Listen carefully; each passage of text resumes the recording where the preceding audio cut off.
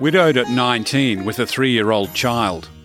It's not a recipe for happiness in anyone's book, but in a conservative farming village in South India, it spells disaster. I'm Richard Fox and you're listening to Messages of Hope. Stay tuned for Vijaya's story, From Death to Life.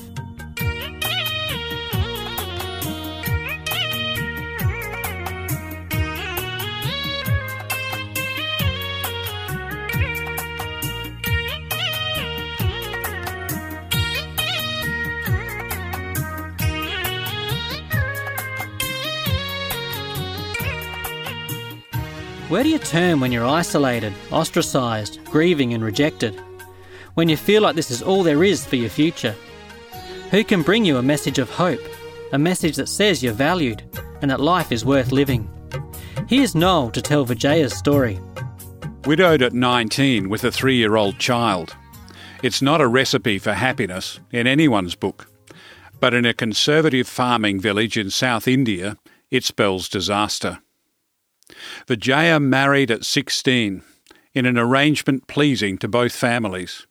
And that's pretty normal for the time, and not unusual even today amongst the remote villages where she lives. She fell pregnant almost immediately. The marriage was both stable and happy, but a routine operation turned fatal due to the most basic of errors. The medical team didn't cross-match her husband's blood type. Transfused with the wrong blood, he died in hospital. She had no recourse, no insurance, and no advocacy on her behalf. With her husband dead and dowry gone, she had no savings, no job, and no future. Widowhood is bad enough anywhere, anytime. But in traditional villages like hers, it was almost a death sentence. And until modern times, it often was, literally.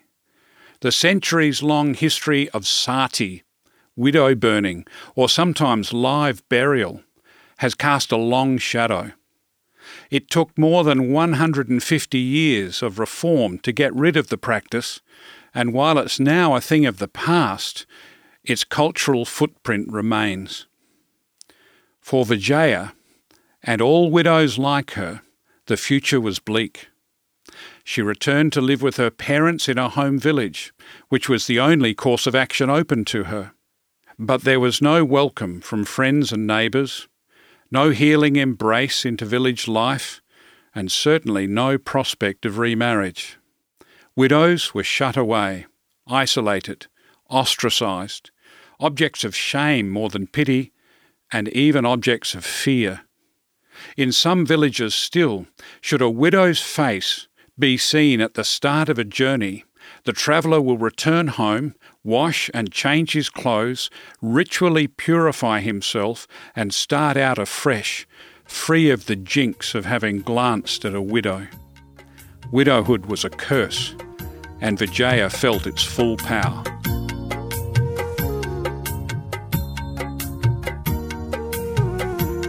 Vijaya was imprisoned. The grief, bereavement, shame and rejection had not only stolen her future, but jailed her into a secluded existence. She couldn't leave the house. She was never invited to village celebrations, community events or family gatherings. She couldn't chat with friends at the market or beside the village well. And she was certainly never invited to any of the extended family's weddings. These all happened on auspicious days throughout the year, as determined by the temple priests. To have a widow attend a wedding would be most inauspicious indeed. But these things weren't the only cause of her despair. Beyond the cultural and social isolation, she was spiritually bereft. Her gods were comfortless, silent and deaf. They offered no relief, provided no hope, and spoke no word of love. Their mask-like images seemed only to mock her pain. After all, according to their world, Vijaya was only reaping what she had sown in a previous life. Karma couldn't be beaten. It could only be endured. And so Vijaya spiralled into depression and suicidal thinking. The external isolation and the internal darkness left her both helpless and hopeless. Was this it? For the rest of her life? Why go on? The pain was too great. But unbeknownst to her, a resurrection was in the wings. This is Messages of Hope, and coming up, Noel will describe what resurrection meant for Vijaya, and what it may also mean for you.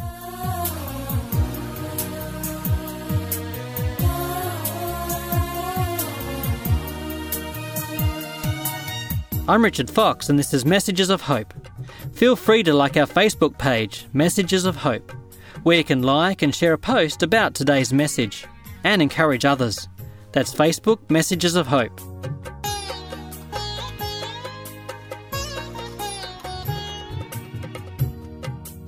Noel Dew has been sharing Vijaya's story.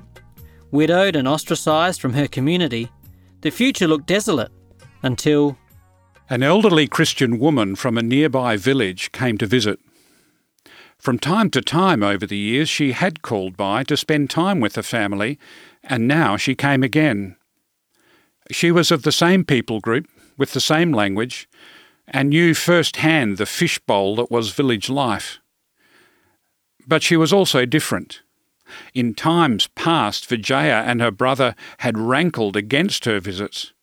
They knew she was a Christian, and they didn't want to hear any of her talk about Jesus. They even turned the radio up loud to drown out her voice.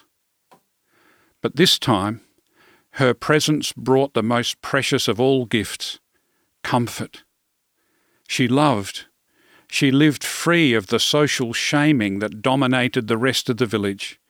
She wasn't frightened by the spectre of being friends with a widow.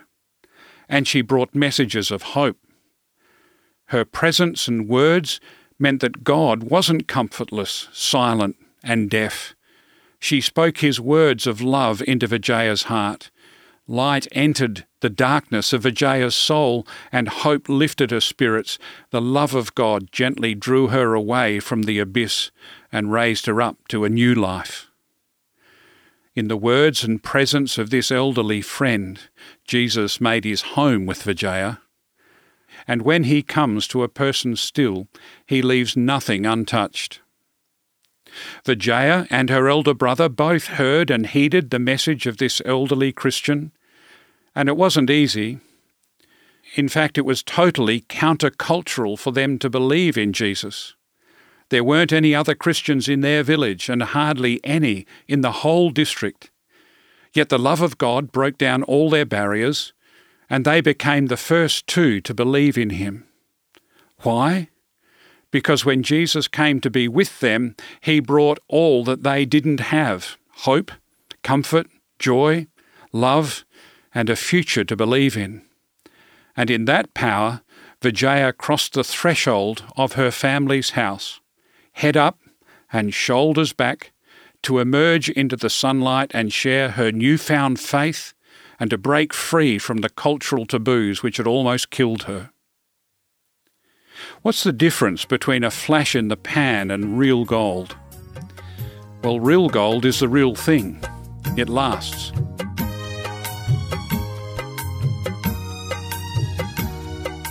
Coming up, you'll hear how Vijaya's new confidence in Jesus has radically changed her life and the community she lives in. And for more about how Jesus can bring you confidence, go to messagesofhope.org.au, where you can order the free booklet, Living with True Confidence. That's messagesofhope.org.au. This is Messages of Hope. Noel Dew has been sharing the story of Vijaya and how the message of Jesus transformed her life from one of hopelessness to confidence. Fast forward nearly 40 years. In a story too long to tell, and perhaps too unbelievable for our ears, Vijaya and her brother, Jess Paul, still live in the same village. But now they are not the only Christians there. Indeed, throughout their district, about 30 village churches have been founded because of their ministry.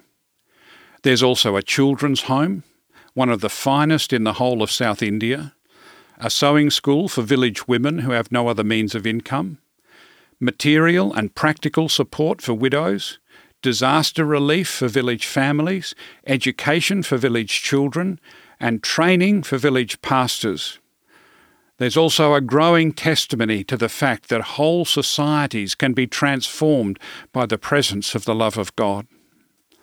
It's not been plain sailing by any means. There's been plenty of suffering, no little persecution, including a bomb attack on a Christian meeting in which Vijaya was seriously wounded, and lots of roadblocks along the way.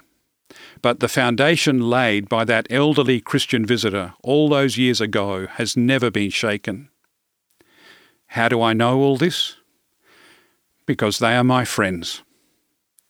I've been in their home many times. I've seen and heard all that God has done. I met Vijaya's son when I was teaching at a university college in the UK. He had won a scholarship to study there, and now, despite holding multiple university degrees and a PhD from one of the UK's best universities, he and his wife and family, together with Vijaya, still live in the same village, sharing the love of God with friends and neighbours, serving with love the God who has loved them. This sort of resurrection is not just for them. Thanks be to God, it's for us all.